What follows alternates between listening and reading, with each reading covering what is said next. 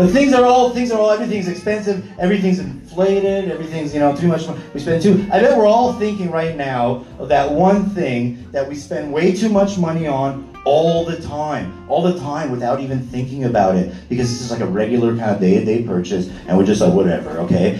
You know what, we're all thinking it at the same time. Let's say it all together, that one thing we spend too much money on. Sex dolls. You guys were all thinking it, we all said it at once.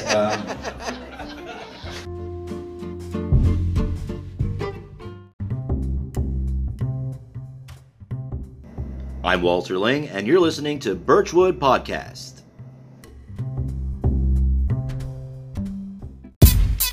Yeah, Gangstar, M.O.P. Either ride or be quiet. What we gon' do? Lights out, I told y'all, this is the one I owe y'all. When you see me, act like you know I know y'all. No one but a law can hold y'all. Average motherfucker can't even handle what I throw y'all. Lights out, I told y'all, this is the one I owe y'all. When you see me, act like you know I know y'all. No one but a law can hold y'all. Average motherfucker can't even handle what I throw y'all. Ever since a shorty, I was hard-headed and angry and mad complex and wouldn't let nobody change me. I'm still the same me, getting staying. These are starstruck, so the way they're getting treated. I don't need it. If a head ain't right, I pass on it. While you trick suckin' be wasting cash on it, and you don't want it. When the fight starts, you always run against me, son. You know the outcome. You're always done. Rhymes jog your mental like your pop Duke smack ya. You need a joint sag, cause you're a hell of an actor. After you notice what happened, it'll be too late. Can't blame no one but yourself for mistakes you make. And some of y'all are like circus monkeys, living life like worthless junkies, plotting against your fellow man, helping out the devil's plan. Damn, why can't I trust my own people? Fucking enemies must perish in the valley of their own evil. Lights out, I told y'all, this is the one I owe y'all. When you see me, act like you know I know y'all. No one but a law can hold y'all. Average motherfucker can't even handle what I throw y'all. Lights out, I told y'all, this is the one I owe y'all. When you see me, act like you know I know y'all. No one but a law can hold y'all. Average motherfucker can't even handle what I throw y'all. A wise man once said, what a wise man said, give me that bag, otherwise y'all dead. Clap on, bang, bang. I could ride right now, leave you paralyzed from your eyebrows down. I got two parts of my brain. Your life on my right, ain't nothing left. On my left, ain't nothing right. I pull up. The kids scope 'em, I don't trust ya. For the bread, I leave your head smoking like a muffler. Sick bars. What up? I spit sauce. You spit nut up. Shut up, it's in my bone marrow. Mark for death. I don't even trust my own shadow. When they can't touch who you become, they try to dig up who you used to be. Tell them, get used to me. You can't go back and change the beginning, but I'ma start where I'm at and change the ending. Lights out, I told y'all, this is the one I owe y'all. When you see me, act like you know I know y'all. No one but a law can hold y'all. Average motherfucker can't even handle what I throw y'all. Lights out, I told y'all, this is the one I owe y'all.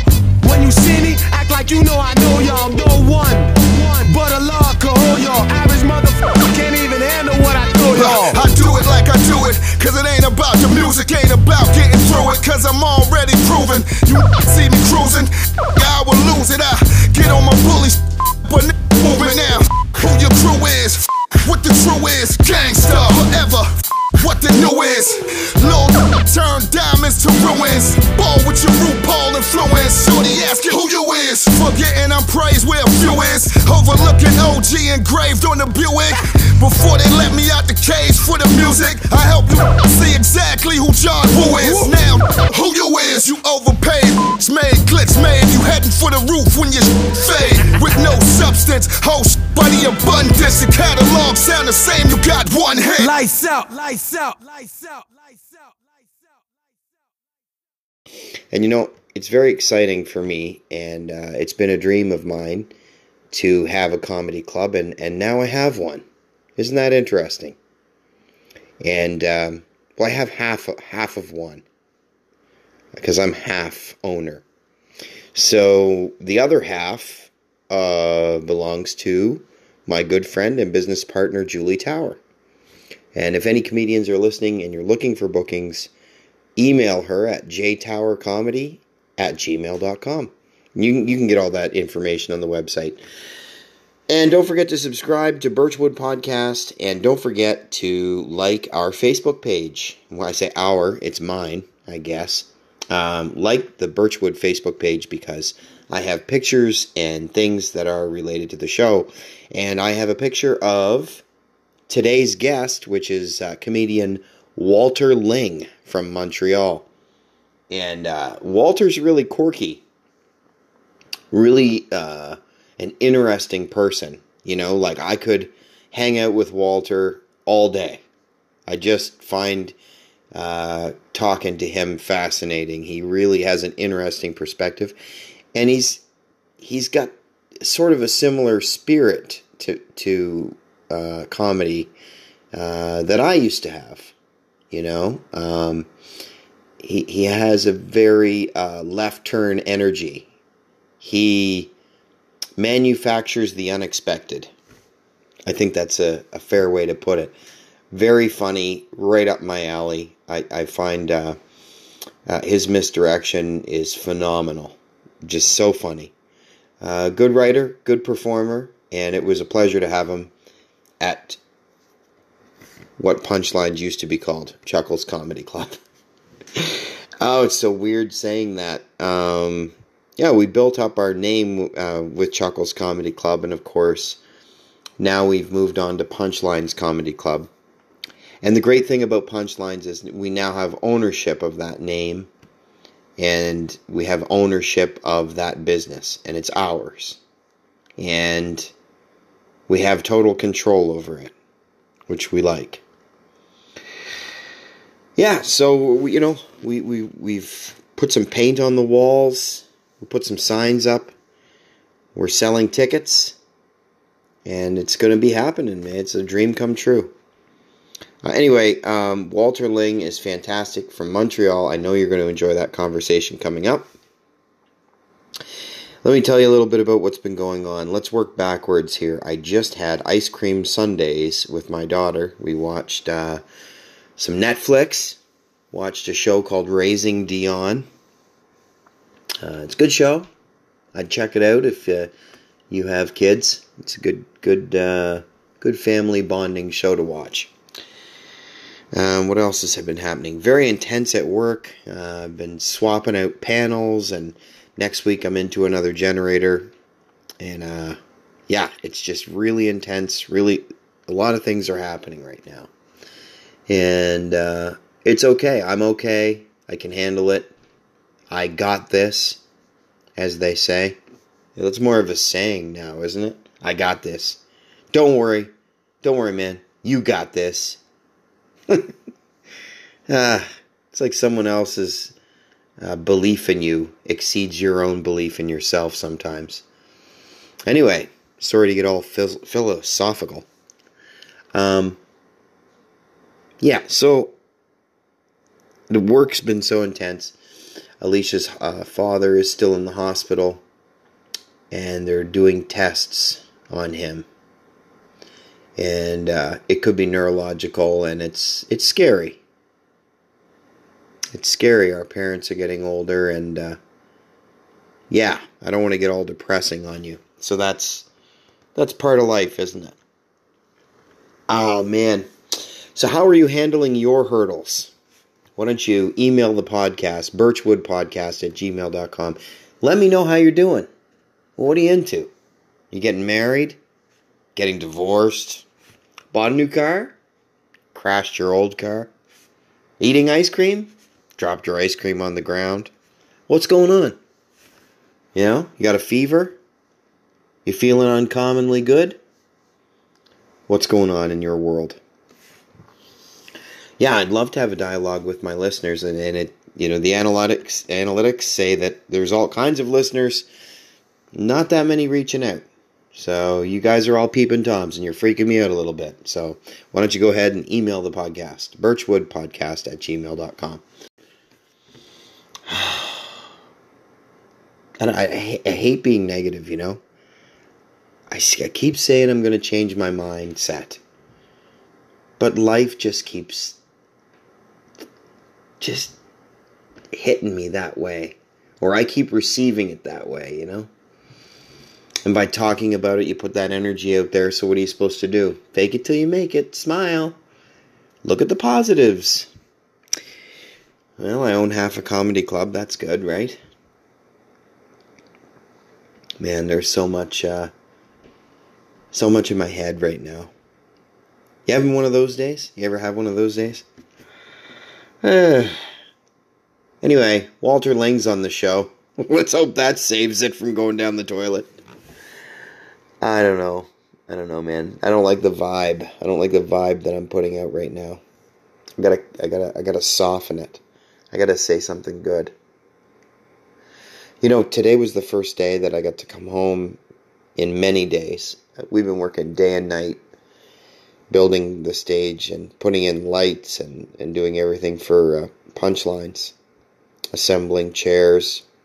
We've got a truckload of brand new furniture coming. It's exciting and it's rewarding and it's all happening. And all I want to do is hit the road and be a comedian. And I keep talking about that. It's torture seeing that, you know, go further and further away from reality. You know, the older I get, and the more time I spend away from stand-up, I gotta get out there and hit the open mics, but my life is already so divided.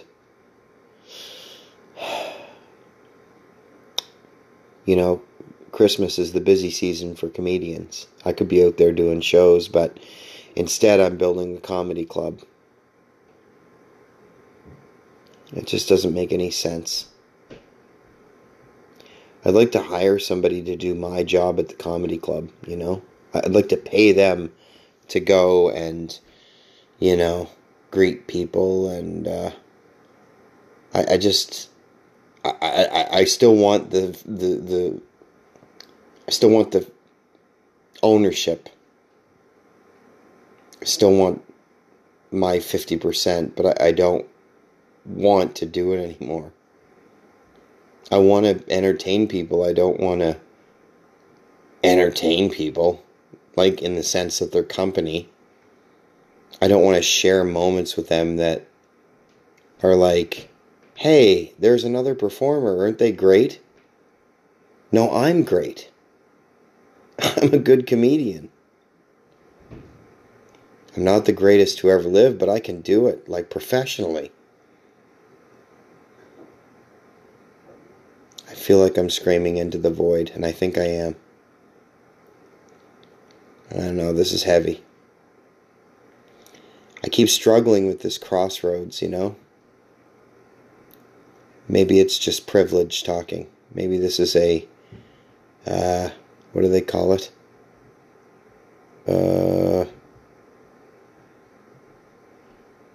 Something privilege. God, what is that called? It's another thing. My words are escaping me lately. Oh, first world problem, right? Yeah, first world problem is having to choose between owning a comedy club and doing comedy. Some people are like lugging water from their village.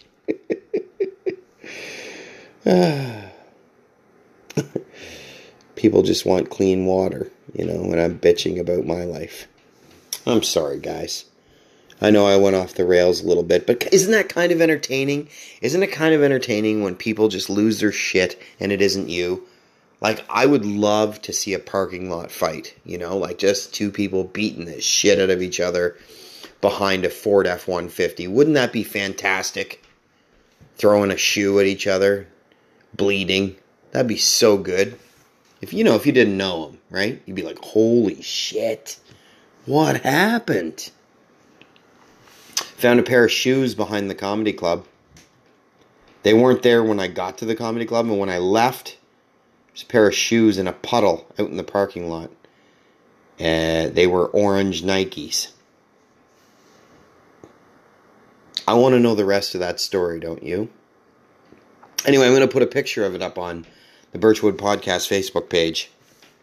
And you tell me what you think about these goddamn shoes. You think it was a parking lot fight? It might have been. I don't know. It could have been. We will never know. And that, that drives me nuts. What happened? Someone left a pair of orange Nikes in a puddle in a parking lot. And they looked like they were in good shape. I mean, I didn't touch them. But I looked at them for a long time. Not an insane amount of, I didn't spend half an hour looking at you. But, I'd say a good 2-3 minutes. That's a lot of time these days with these attention spans that we don't have anymore. I looked these shoes over. And I took a picture. I took a picture because I wanted to save that moment. Because I will never stop thinking about that 50 years from now if I'm still alive. 93 years old, I'll be like, what happened with the goddamn shoes? Yep. So that's something else that happened. Oh my God. Does this feel long to you guys? It feels like I've been talking a long time. I'm on something different today. I don't know what is going on. Yeah, my hiatus from cannabis was over. I partook in a brain vacation November 1st. And the next day I felt hungover as shit. And I didn't do it again after that. For like the last week. But that's normal. I usually don't when the kids are over. But, yeah. I don't know. I think I got a healthy balance back. I don't want that to be a ritual or a dependency. So there you go. I'm maintaining just enough, I didn't do the dishes tonight, but I took the garbage out, Oh, I had a hot shower tonight when I came home. Like, I got soaked. Like, my jeans were, like, wet.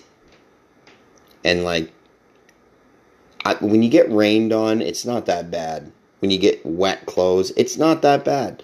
But it's bad in the winter because that rain is cold. Like, it wants to turn into snow, but it's not quite cold enough to turn into snowflakes, right? And so it's water. It's cold water. Just pouring down my ass. Like, I don't know what it is or was about the coat I was wearing. I had a little tool pouch on my belt, and it has a pinhole in the bottom of this tool pouch where a knife kind of cut a hole in it. So the rain was filling up my tool pouch, but trickling out just enough to run down my leg. And whatever was going on with my jacket, I don't know, but it would just seem to all pour right down the crack of my ass. And man, is there anything worse than having cold, wet ass? Like, it was so disgusting, and like, it angers me. It's not even that it's not comfortable. I just get instantly furious. And I was dropping screws, and it took way longer. If it's sunny or even cloudy, I can do the job really quick and get it done and no problem. But as soon as it starts raining, that cold fucking rain, I get irate, and I got very wet. And so tonight when I came home and I had my hot shower, a long hot shower, and I got into some dry clothes, and I snuggled up with my girls, and we watched some Netflix together. I was just so happy. And we hadn't seen each other in like 3 days. And yeah, home means a lot to me. So, and for that reason, I'm glad I'm not out on the road doing stand-up. But I think I'm going to do some here in town. I think I'm going to call up whoever's putting on shows these days and ask them if I can have a spot. I mean, hit the open mics again. I got to get in shape for my big appearance opening for James Mullinger March 14th at the Imperial Theater.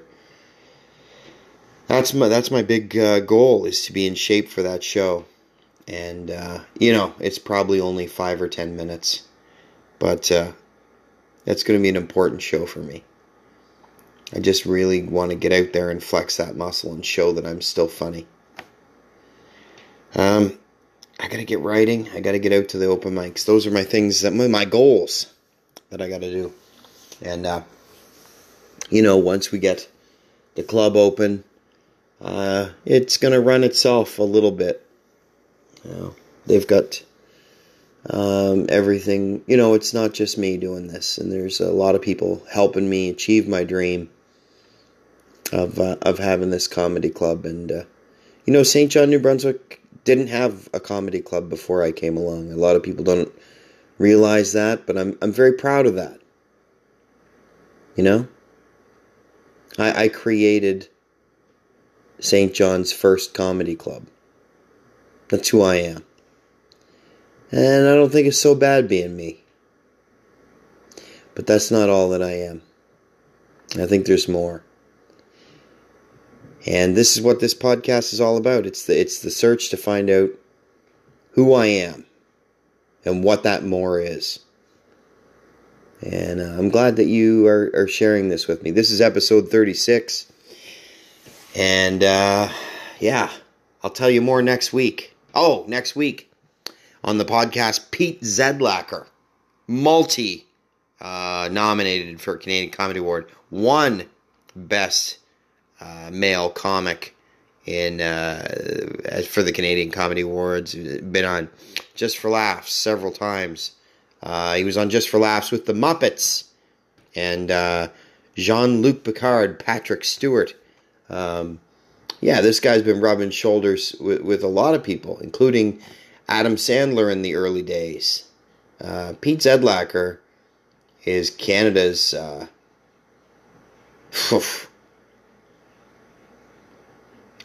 how do I describe this guy? I don't think there's a single person that Pete couldn't follow. Pete is the destroyer. I know you're going to find the conversation fascinating. Now he's in the largest Canadian comedy tour to ever come out of this country, with people like Deborah DiGiovanni, Dan Quinn, Damon Schroeder, and Paul Meyerhog. And those are just... This is the first time that the biggest comedians in Canada have come together and are now touring the country, making the money that they should be making and putting on the best comedy show to ever come out of Canada. It's called the Snowed In Comedy Tour. And Pete and I talk about that, and we talk about how Pete Zedlacker was the last comedian to ever perform at Chuckles. And we talk about our friendship. I was lucky enough to be Peter's friend. And it's a friendship that I cherish. And we go back. So that's next week. But this week, I'm talking to the very funny and very talented Walter Ling. Enjoy. A comic running a club. When I managed the Works for like a couple years there in Montreal, people would come up to me and young comics that were just starting and stuff, and they do that whole thing with you. Can I showcase for you to get on a weekend and all this stuff? And I'm like, Christ, it's weird suddenly being put in that position, or being in a position where people want to showcase for you, and they're asking you that. And I'm like, you know what? Just let me see you do well here and stuff. I'm not about to go into a 15-minute critique of your act or anything, or or give you a lot of pointers. I just want to see you do well. I mean, we know there's kind of an objective idea of doing well at a comedy club, right? So it's anything other than that is kind of subjective taste, right? And I know what I look like. I know what this looks like, and I know there's the hair situation. People ask me if I'm wearing a wig sometimes. Can you believe it? Yeah, actually, people. I'm telling you, it's true. And people will say "Hey, man, what's that? A wig you got on there?" And that way, it makes me upset. It makes me angry. I'm like, hey, man, if I was going to be wearing a wig, if I was going to spend money on a fucking wig, Don't you think I would choose a wig that would make me look like a regular, normal person? And not like a Lego person on acid?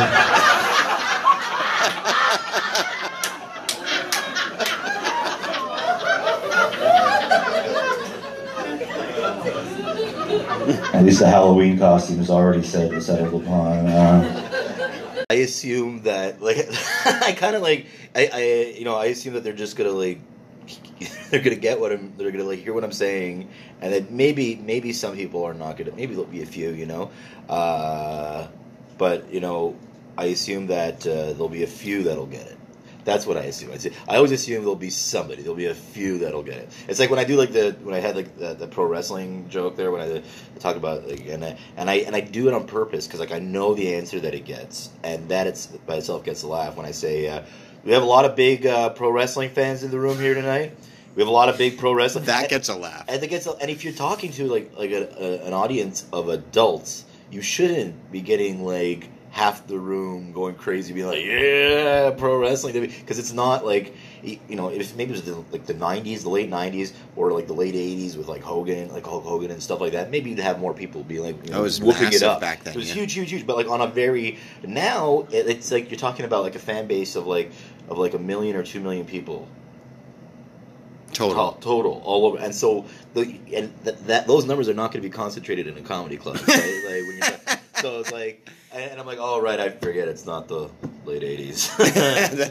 It's another laugh. Yeah. So it's very layered, and I know that you have this way you have charisma. There's something that makes me root for you on stage. Do you think about all these different things? Or you are who you are? Like, how do you think of yourself? I think I struggled, or like, because they talk about like what voice you kind of decide to go with, like when you're starting comedy. And I think when you're starting comedy, that's a big decision to make. Sure is. To say like, I'm going to commit to. I do not want dental care for the rest of my life. Yeah, no, but I'm saying not just that, not just getting into comedy, but also like deciding your voice, deciding what your presentation is going to be, who you're going to be on stage. Yeah. Right, and that can change, and it's good, and it's kind of like good. You shouldn't really like decide on one thing, and then just like rigidly adhere to that unless it's working super well.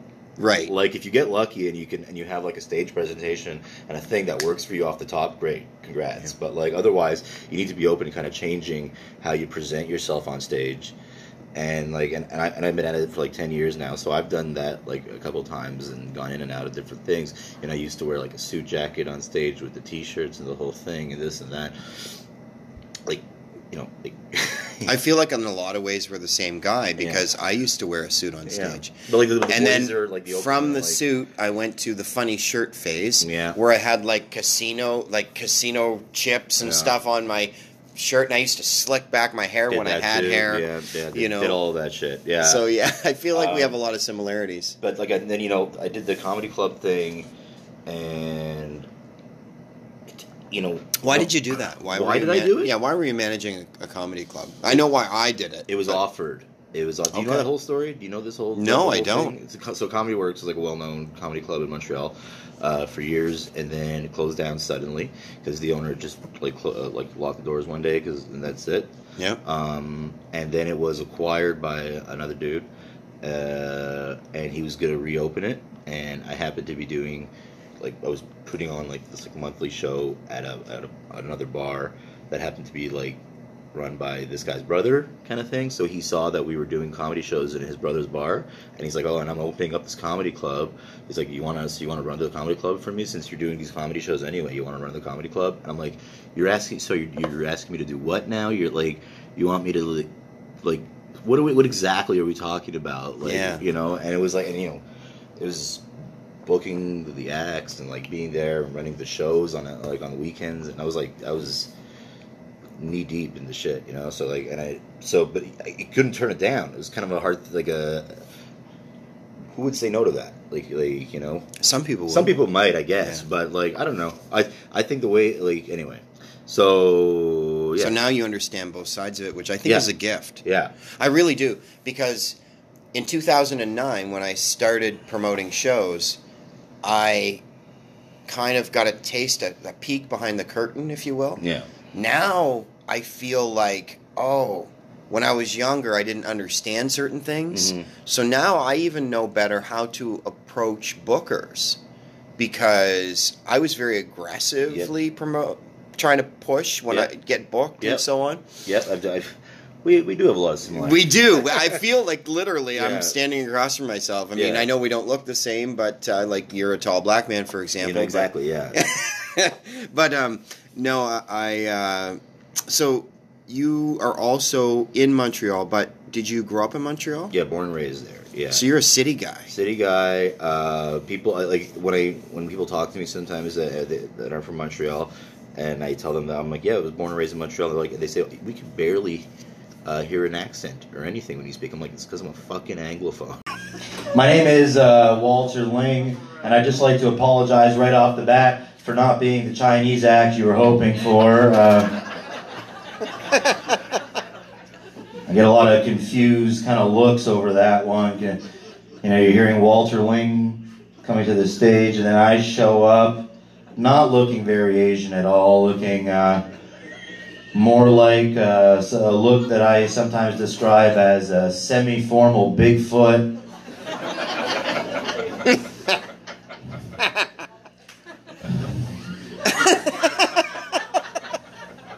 Or a TV movie version of Zach Galifianakis. Yeah. That's right. It's like a stunt double kind of situation. Anytime Zach needs to be set on fire or thrown through a glass window.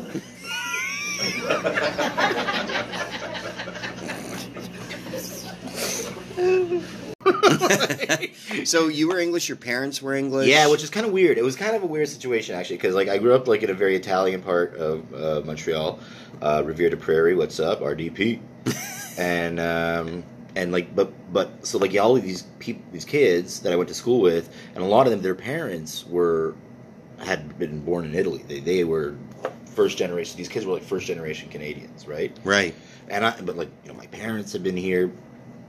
They both grew up in the city. My dad in a more, like, they both were kind of in a bilingual upbringing and stuff. So like they were both like, but I ended up like kind of having this like hard English, what I call hard English like accent, which is to say like kind of like, whereas everybody else, all these other kids like even Andrew Albert, I can tell like a little bit. He has a little nuanced kind of French accent, just a touch. Well, if you listen closely, you know, it's like you have the New he grew up Brunswick there thing going French. on. Yeah, yeah, and I hear him drop some French words there and stuff. Like, and I speak French, but like, you know, it's terribly accented French and stuff. But like, you know, I'm part French Canadian myself, so like, yeah. On my dad's side, you know, so so born and raised in Montreal, and my daughter is taking French immersion. Yeah. She's 10 years old. How's that working? And she loves it. Yeah. And you know, when you're young, you love things. Yeah, that kind of dies off. But anyway, I'm not gonna crush her soul right now. No, let her love it. Yeah. Yeah, let her love life. So I said, when you go to school today, I said, I want you to tell the teacher, "Je suis un singe fou," which is I'm a crazy monkey. I'm a crazy monkey. So she goes, "Okay, Dad." How'd that work out? Great. She's best friends with her teacher now. Perfect. Because she loved, you know what I mean? Yeah. And I thought that would break the ice for her. That's And nice. yeah, it Yeah. was cool. Yeah. Yeah. And so growing The up, extent of your French though, or Yes. Yeah. Okay. we. Yeah, we. So when you grew up in Montreal in an Italian neighborhood, what were some of the things you were into? Were you a wrestling fan? Were you a skateboarder? What did you do? Who were you? I was kind of a geek, I guess. Like Computers? No, Games? just like not even really. Like just like, you know, like I always watched like a lot of TV, watched a lot of movies and stuff. Especially as I got older and became a teenager and stuff. Sci-fi or Anything. Like I was kind of like I like in all the movies. somewhere in high school at some Yeah. point. Yeah, I kind of became like a bit of a cinephile. And and I just Oh, started so you're like Patton. Patton Oswalt. a little. Well, I mean, he's a real cinephile, but like, Yeah. I started to kind of like deep dive into older movies and stuff. You'll never get me, Kappa. See, not that old, but like I mean, I'm born in change. I'm born in '86, so stuff more like Back to School with Rodney Dangerfield. Stuff from the '70s. Okay, all right. Was old, but like getting into like all that kind of stuff.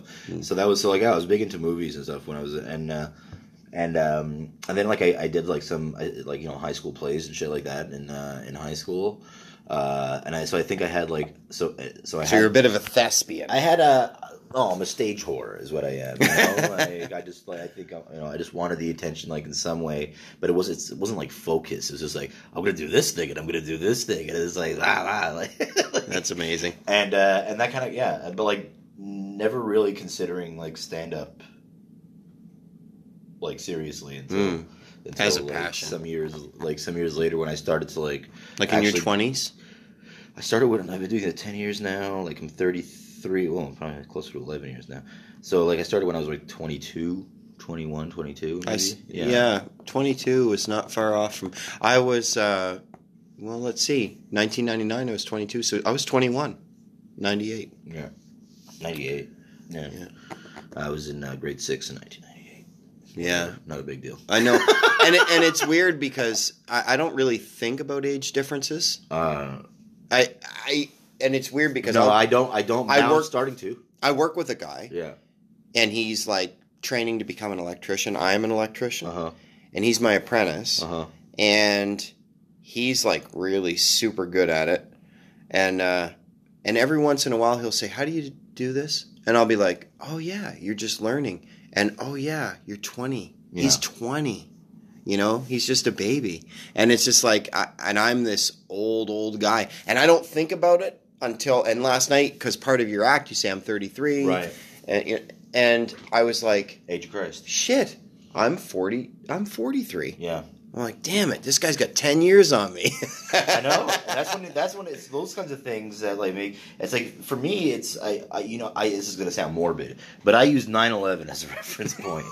Always use 9/11 if you can as a reference point. No, when I'm talking to a young person, I'm like, tell me this though, like trying to get a feel of how young they are. I'm like, do you have a conscious memory of 9/11? Like, yeah. How did you experience 9/11? And that'll let me know how old you are. And then we're going to be dealing with like adults soon now, kind of, that have no conscious memory, like that, like they didn't experience that. It was like, it's like, I didn't experience Vietnam in my lifetime. Exactly. And that's a big deal to people that are 20 years older than me. You were born what year? 76. 76. So like, it wrapped up like a few years. I think the year before Elvis died, and the year after they made Star Wars. Like it was an epic time to be born. I had Chernobyl. Oh shit! I had Chernobyl. Oh fuck! Yeah, the Challenger explosion. Oh, the whole world was just starting to understand tragedy. Reaganomics. Oh Christ! Yeah. Wow. But I don't remember any of that stuff. Oh, it's good. I don't remember any. I don't have a memory of like the late '80s. Yeah, being a baby in the Civil War, wouldn't you just go on playing with your rattle, right? You'd be like, I don't know what's going on around me. My first big media memory is I tell people this sometimes is OJ. Oh yeah, I remember OJ. I remember clearly perceiving, but having like understanding, kind of like looking at this thing on the news and being like, the fuck is this? Like, do you know he's got a Twitter page now? Yeah. It's amazing. Good for him. He's just like, hey Twitter world. 2019, OJ's it's living the his juice. best life. Oh my god. Yeah. But yeah, that's anyway. But so getting back to 9/11. Yeah. Thank God. I wrote a 9/11 joke on 9/12. No. And I've only recently started to tell it because it was such a long period that people were, and they still are, but not like they were. I mean, it was a long time that people were really, really sensitive about that. And there's 9/11 jokes and there's 9/11 jokes, Like people, you could do like just like shitty stuff and do like really bad taste, vulgar, like bad taste, like kind of crude stuff. But or you could do something that's a little more like well thought out. Mine goes like this. Mine is. Let's hear it. Mine is. Do you think it's appropriate that New York still calls their team the Jets? And if I were to equate this to football, isn't the goal to go between the posts? Right? So that's not bad. So and then the crowd always oohs. Groaner, yeah. And then I say, All right, I'll wait another 10 years before I tell it again. I'm really sorry. Yeah. But, so do you ever worry about content? Do you ever worry about offending people? I don't do that kind of stuff. I mean, like, I've never thought of myself as an offensive comedian. I don't swear a lot on stage. I do it here and there, and it's usually for effect. But, like, I don't do, like, a lot of sex stuff, you know? So, like, I like to present myself as, like, I could work most rooms, and even if there's no swearing or whatever, because like my stuff is dark. It's not like vulgar. It's not obscene. It is dark though. But it's some of dark. it, yeah, it's dark. It's not like not all for of little it. kids, but like some of it. Some of it is. It's like you know, which I loved because we related last night on some of those lines. Yeah, but like so, but then I'll do stuff like recent bit. I've been doing this one bit for like all this for months. You know, there's this thing that happened at my day job, and there's this story I tell where like my boss looks at me and this other guy at work that also had a beard, and it was like I had just started there, and he didn't know the other guy either. And the boss looks at us and he goes, "Oh, what is this? The Taliban section of the?" Oh my God, that is so awful. As a joke, right? But still, and I'm like, yo, what it's such in bad taste. Yeah, I tell this story, and I'm like, and he didn't even know, and he didn't know that the guy that I was with, he didn't know he was a Muslim. This guy was actually a Muslim. Oh shit! So it makes it extra bad. This story does lighten up and stuff, but what I've noticed sometimes with this joke that I tell, right, and then I tell funny stories about this other guy, this Muslim dude Beck from Chechnya, and I pull the audience. I'm like. But do we have any Chechnyans here in the room tonight, or does anybody know any Chechnyans here? It's a trick question. None of you do. There's only 6 Chechnyans that live outside of Chechnya. Beck told me that. The guy's name is Beck. Anyway, so and it gets funny and shit, and then I got to do like a back and forth. I do like an act out thing where he says I look like the president of Chechnya, so it gets funny and shit. Yeah. But that fucking build up where I drop the joke, where I quote somebody else doing kind of a racist joke or doing kind of a shitty joke. Yeah, it's not actually racist. It be perceived as racist. Right. When my wife and I were looking at some photos, and we came across this one, and I freaked out. I was like, "Oh God, Jesus, that's a photo of a demon. Where did you get a demon photo? Where did you find a photo of an actual demon, a living demon on this photo? Why am I looking at a photo of a demon? Oh, I can't even look at it. Ah, it's a demon photo. Ah, it's a photo of a demon. Where did you get this? Ah!" And then the ultrasound technician in the room with us was like.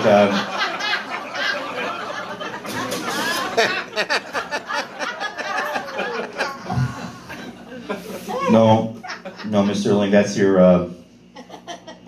unborn child. And I said, okay, my mistake. Why does it look all demony like that, though? What's the situation? Well, Mr. Ling, it's a 3-month-old fetus, and they don't always look fully developed, but I suppose it's really in the eye of the beholder. I don't think it looks like a demon. And I said, oh, thank God. For a second there, I thought the child's mother might have been a jackal or something. And the ultrasound tech says, Mr. Ling, I think your wife can hear you. And she could, because she was in the room with us. And... But I like that I casually just, when I did the Satan stuff, it's like... It's a really, people listening to the podcast would be like, Satan stuff? What the fuck is it? It's a really light bit. Don't worry about it. It's fun. It's a little light. It's fun. Trust me, it's fun. Man, it's so good. Casual conversation about Satan. I love it. So, are we good for time? It's like 5 to 1. How much long have we been talking? I don't know. Yeah. Let's see. 21 minutes. 21. We could go a little more if you want. Okay, great. Yeah, I'm excited. So you keep steering away from before comedy. I want to get a picture of who Walter Ling is. First of all, Walter J. Ling. Walter J. Ling. Do you like the J? It's kind of pretentious. But is it like a showbiz decision? No, it's real. It's just my name, and my name is Walter Joseph Ling. Okay. J stands for Joseph. Have you gone back and forth? Like, Walter's a great name, don't you think? What do you mean back and forth on what? Between Walter and Joe, Walter J. Never. Well, no. Now, first of all, I barely Drop the Lang I barely and say use Walter J. I barely use the J anymore. It's just I just come on as Walter Lang or whatever. Yeah. I also was I worked at a newspaper for like 7 years. Yeah. So at the top of my articles it was Walter J. Lang. So Okay. Looks professional. Yeah, it looks professional and it's real. It's It was more like distinguished. It was a real J, you know. Yeah. Yeah. But then so it's like you know, and on a you know. Do you know Walter Lang? Walter J. Walter Lang? J. Lang, yeah. Yes, I know him. Yeah, people like it's you know, and it's an easy thing to make fun of, but it's like it's stupid on purpose. Like you know, when on the articles it's one thing and it's like, but then like on stage there's like there's pretense around using the middle initial, but it's kind. I feel like I kind of acknowledge the pretense and like how dumb that is by putting this character not a character but just being kind of like shitty about things or like it's like oh yeah Walter J. Lang. What did your mom call you growing up? Walter? Walter, yeah, and my dad's name was Walter, and So they didn't call you Junior, my did they? grandfather's name was Walter. No one called me Junior. Thank God. Other people would. People would Fuck them. bandy it about like Yeah. because like they know because like my dad was an educator, and so like all throughout like elementary school and high school, people knew my dad as well, like all the teachers and shit. Did you feel like you were in his shadow a little bit? Or did you feel proud that he was your dad? Probably a little both. I don't think I ever felt that it was in his shadow. But like like 2 years when I was in grade school, like my dad was the vice principal at the school that I went to for like on two different years, and that was not a thing that I was in love with at the time. Yeah. You know, like it's Go to not- dad's office if you're bad. Yeah, that happened a couple times. Really? Yeah, yeah. And people, and like, would he have to make an example of you Pretty to? much. Yeah, he'd have to be a little Pretty harder much. on you to Pretty show much. the other kids that there's no favoritism. And he was just pissed because it was his kid like fucking up or doing something stupid and shit, right? Like as any dad would be, you know. Yeah, I guess so. So it's fucked up, and like, and I'd have like the lunch lady being like, I'm gonna send you to see your father, and not like I'm gonna send you to see the vice principal. They got extra ammo on you. You know, and it's like, fuckers. what the fuck? Yeah, What the fuck? you're just being a kid. Yeah. Everybody else fucks up. You know, their parents will hear about it later. I fuck up. My dad's gonna hear about it fucking now. Yeah. Like, you know, like, You at least had that grace period on the bus ride home, Yeah. right? Yeah. So tell me about your mom. Was she a homemaker? Was Yeah. she a nurse? Yeah, was she a was. ninja? Yeah, she was a What- homemaker. Like she was like a school secretary. That's how she met my dad. And then then after she had my sister. Oh, you have a sister. I have a younger sister. Yeah, after she had my Cool. sister, did I come off as an only? Like, Is only her child? name Walter too? Yeah, actually, she's Walter the Fourth. But Walter Sealing. You know, get it? Sealing. hit the No, glass ceiling. joking. Yeah. But yeah, so after she had my sister, she stopped working, and she just took care of us. And Well, like, she kept working, but she was just well exactly working She and never raising stopped kids. work- exactly. She stopped getting paid. Exactly. She got really Poor fucked choice of over. words, correct. I'm Yeah. such a male feminist, eh? Yeah, well, when I do, we always when I bring on, because we do the Rad Dads show as well, which we haven't mentioned. Yeah, but, I'm like, excited to see that. Yeah, we always have the Rad Mom on, and whenever I bring on the Rad Mom, I do this little intro for them. I'm like, sometimes, ladies and gentlemen, the raddest dad of all is a mom, because maybe dad's not around for whatever reason. He's on the road or getting cigarettes for the last 10 years or something. Yeah. So it's like sometimes the raddest dad of all can in fact be A woman. a mom. A mom. A mom. So Yeah. and it's a good way for us to Fuck, you should do a spin-off series, Rad Moms. just rad moms, yeah. And it's a good way for us not to look like shitbags and just doing like a bunch of like white dude shows. When you get like, old, you call it Rad Granddads. Rad granddads, yeah. Rand, yeah, shit like that. Right on, man. Yeah. So, do you have But yeah, anyway, we're talking about like my dad and stuff and my mom and growing up? yeah, and then I ended up doing going into like journalism and stuff in universities, so I got like a degree in print journalism, and that's why I worked at the newspaper for like 7 years, and Was that a good job? It was all right. It was good in the sense that it was very like relaxed and kind of casual, and like it was supposed to be like a 9 to 5 kind of 5 days a week thing, and like at one point I'm like, I'm gonna work 4 days a week, and that's just what's gonna happen. And it was like, And they no one were really like, okay, cared. whatever. Like, it didn't make a fucking difference. That's like, great. Yeah, it had like an editorial staff of like 3 people or something. It was so like Why did you steer away from that? Well, as it happens, because I mean I was there for 7 years, and first of all there was no like prospect of advancement or really ever going past that. You kind of like just did that, and you were either fine with doing that or you moved on to other things. Right. And towards the end there, like around the 7 year mark, that's when I also started to manage the comedy club. Yeah. So there was an overlap there, and I'm like, I could do both of these things. This will be fine. I can manage a comedy club and work a day job at the newspaper. This will be fine. Starting to see him sound like me. I got the podcast. I got comedy. I got the comedy club. I got my kids. And I'm doing acting auditions. And I'm doing my podcast. Did you kind of get bogged down? Like, did you? Of course I did. So I freeze? did that for about maybe like less than there's about a 6 month overlap there, or maybe a year or something. And I'm like, all right, and I'm all right. I'm like it's going to be one or the other here, and I've been doing the newspaper thing for too long, and I'm not making that much money. If I really give it a go at the comedy club and like really double down and fucking like invest myself and just do everything in my power to make this place a success, everything like the club will do well, and then I'll do well by extension, and it'll be just like if I had a day job, like and it'll be fine, and everything will be perfect. Yeah. So I'm going to quit this stable day job that I've had. That's a big leap. I've never made a fortune on, but it was money's money, and it was like a salary. Was it a little bit scary? It was, of course, it was a lot scary, and then of course it was a fucking disaster. So like the club didn't work out. I had to quit eventually, or just like lose my mind completely. And so then I'm like, okay, great. So like, and now I'm fucking freelancing for the newspaper that I used to have like a fucking steady job at like $60 a piece. Yeah. And anyway. Just luckily, there's a lot of great things out there, and you're doing more gigs all the time, right? Yeah, and now it's back. I'm getting into like crazy mode again. Yeah. Now I have a day job again. Like I have a copywriting job, and it's a 9 to 5. But like, and I'm somehow back to. I told myself that I was going to get out of producing, putting on shows, and like we'll just work on my own shit, work on my own comedy and stuff. And now I'm back to like producing like a crazy fucker again in Montreal. Like I have like two weekly open mics that I don't attend. I don't personally attend all the time, but I got like 2 weekly open mics going within the last year. I got like 2 weekly open mics going in, and now there's like 2 monthlies too. Like at like Hurley's on Crescent Street downtown. Jeez, that'd be very time consuming. It's very time consuming. Yeah, because you're always in promo mode. Always for something, right? Yeah, for fucking something. And then good luck putting, so it's like social media nightmare, and then so it's like doing all that shit, and you're like, we have, and I work with like a couple other guys back in Montreal and stuff, and we have like a little production company name thing it's called Perfect Bite. Yeah. And we put on these shows and shit, and like, but it's a lot. It's a lot of work. It's a lot of work, and I'm still trying to like get like acting auditions and make it to those when I can, but I got to leave work and like so yeah. It's like.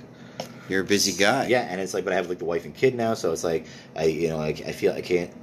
I don't like to just like I need to have that. I feel like I need to have that sort of like that day job there. It's conflicting. Just for the fucking like health insurance and stuff. The insurance that I'm bringing in some kind of income, like because like good luck, getting enough comedy gigs or road gigs, to. I have been where you're at, and I feel like I'm in many ways it's still not perfect. Mm-hmm. I'm in a situation where I've been plowing away at this since 2009, and I feel like if I walked away now it would be foolish. But it's not an easy road, and I definitely identify with that. But you're still like so good on stage. Like, are you thinking about trying to pare down some of the other projects and just focus on yourself as a performer? This is the back and forth, right? This is the pendulum, and it feels like every time I tell myself I'm going to do one thing, and then I just find myself I just started this other like weekly open mic thing because I was doing monthlies there, and the guys were like, "What should we do?" And I'm like, why do I keep pitching these things? Like, why do I keep like? Because you're in promo mode. Yeah, and I'm like, we could do a show, and actually, and I think I'm going to be starting like another monthly like at a cafe like near my house, and I'm like, the fuck, why? Like. Well, I think the why is because you love comedy. I do, yeah, and I think people love to watch you do it because you're good at it. Yeah, and I do. I kind of do get a kick out of putting these shows together. Yeah, and like lately they've been working out more. So like Because more you're often than gaining the not- experience. Yeah, and like I think I told you about Bowser and Blue last night. Yeah. Yeah, that was Yeah. fucking crazy. And like hearing these guys as a kid, like I've heard these guys all my life, and it's like, and then now I'm like, what the fuck? Like I just booked Bowser and Blue. It's unreal. Like, I'm like, how did this fucking happen? Yeah. And like like multi-generational fans. I felt like, the same way when I booked Mike McDonald. I was Yeah. like, it was, and then Mike McDonald whispered into my ear that he loved my Facebook joke. He said, if you ever get in front of people, you know, that could help your career, make sure you say that joke. Yeah. He was like so gracious and kind. Yeah, and, yeah. it Mike was good. Mike always had like some pretty decent advice to dispense with people. Yeah, you got to meet him. Yeah, like in Ottawa a couple of times, and we had him at the Works. I'm like, did I book him? Yeah, no, I did. Oh shit, this is like hazy memories you're making. Yeah, I met him. I picked him up at the airport for a weekend because like I had to do everything when I was working at the club. So I picked him up at the airport and I was like had him in the car and I had booked some media appearances for him, like radio and shit like that, which I was also gonna bring him to, and I was setting all this and and I was I'm telling him about these radio spots. He goes, it's good when you could sort of prepare for your show and not have to do a million things. Like he wasn't he was cool about it. He wasn't 1,000% Fine. thrilled that I was having him go do this other Couldn't shit. you can't blame him. I couldn't blame him. I'm like, no, I get it. Mike, I hear you. But you know what? The ticket sales are going to be so good if we just do these radio spots. And were they? I mean, they were better than if we hadn't done the True. radio spots. Yeah. But So talk to me about Walter Ling, the comedian, before we wrap this up. Yeah. You are available on social media. People can find you. Walter I'm letting the next guest know you can come down. Yeah, I'm available on social media. My Twitter is @WallyGoodTimes. At Wally Good Times. Wally Good Times. I'm going to add all you one for word. sure. Yeah, and I think it's Walter J. Lang on Facebook, and I think and the Walter Lang on the Instagram as well. And does Rad Dads have a home, or is Rad that Dad- at Walter Ling? No, Rad Dads does have a separate fan page on Facebook. So up Rad Dads. as is Perfect Bite and Perfect Bite Productions. But and once again, it's at on Twitter, Yeah. at Wally Good Times. at Wally Good Times. Yeah. And I look forward to working with you, man. Cheers. Again And and thanks for again. having us down here this weekend. It's been a lot of fun. Absolutely, it was our pleasure. Yeah, and yeah. So anything coming up that you want to promote? Anything coming up that I want? If you're in the Montreal area on November 28th at Cafe Cleopatra, which is an old historic strip club in Montreal, there's a cabaret space upstairs that we do shows there. On November 28th, I'm actually going to be doing a recorded hour, which is the first time that I'm going to be doing Nice. that. And You're gonna make an album? yeah, this is the first time that I'm trying that. Well, we did a Christmas album last year, but that was kind of a shit show and a whole other story. And there was songs, but Montreal, November 28th. It's What's the called- venue? It's at Cafe Cleopatra, and it's called the show's going to be called The Last Walt. Nice. Oh, I like it. Huh? it. Yeah, no, I do. Huh? I love that. That's a great title. Are you a fan of the band? Do you like the band? That Robbie well, Robertson, I just remember the saying, "The Last The Waltz." Last Waltz, and Yeah. but there was the movie about the band and all that stuff by Scorsese. Anyway, Getting back to your movie it's the roots. nerdy pop culture shit. But yeah, anyway, so it's the first time I'm going to try that out, and I think that hopefully that's going to be fun, and I'd like to have some people out there, and I don't think the tickets are on sale yet, but soon. Well, thank you for doing Promo the mode. podcast, man. Thank you, Shane.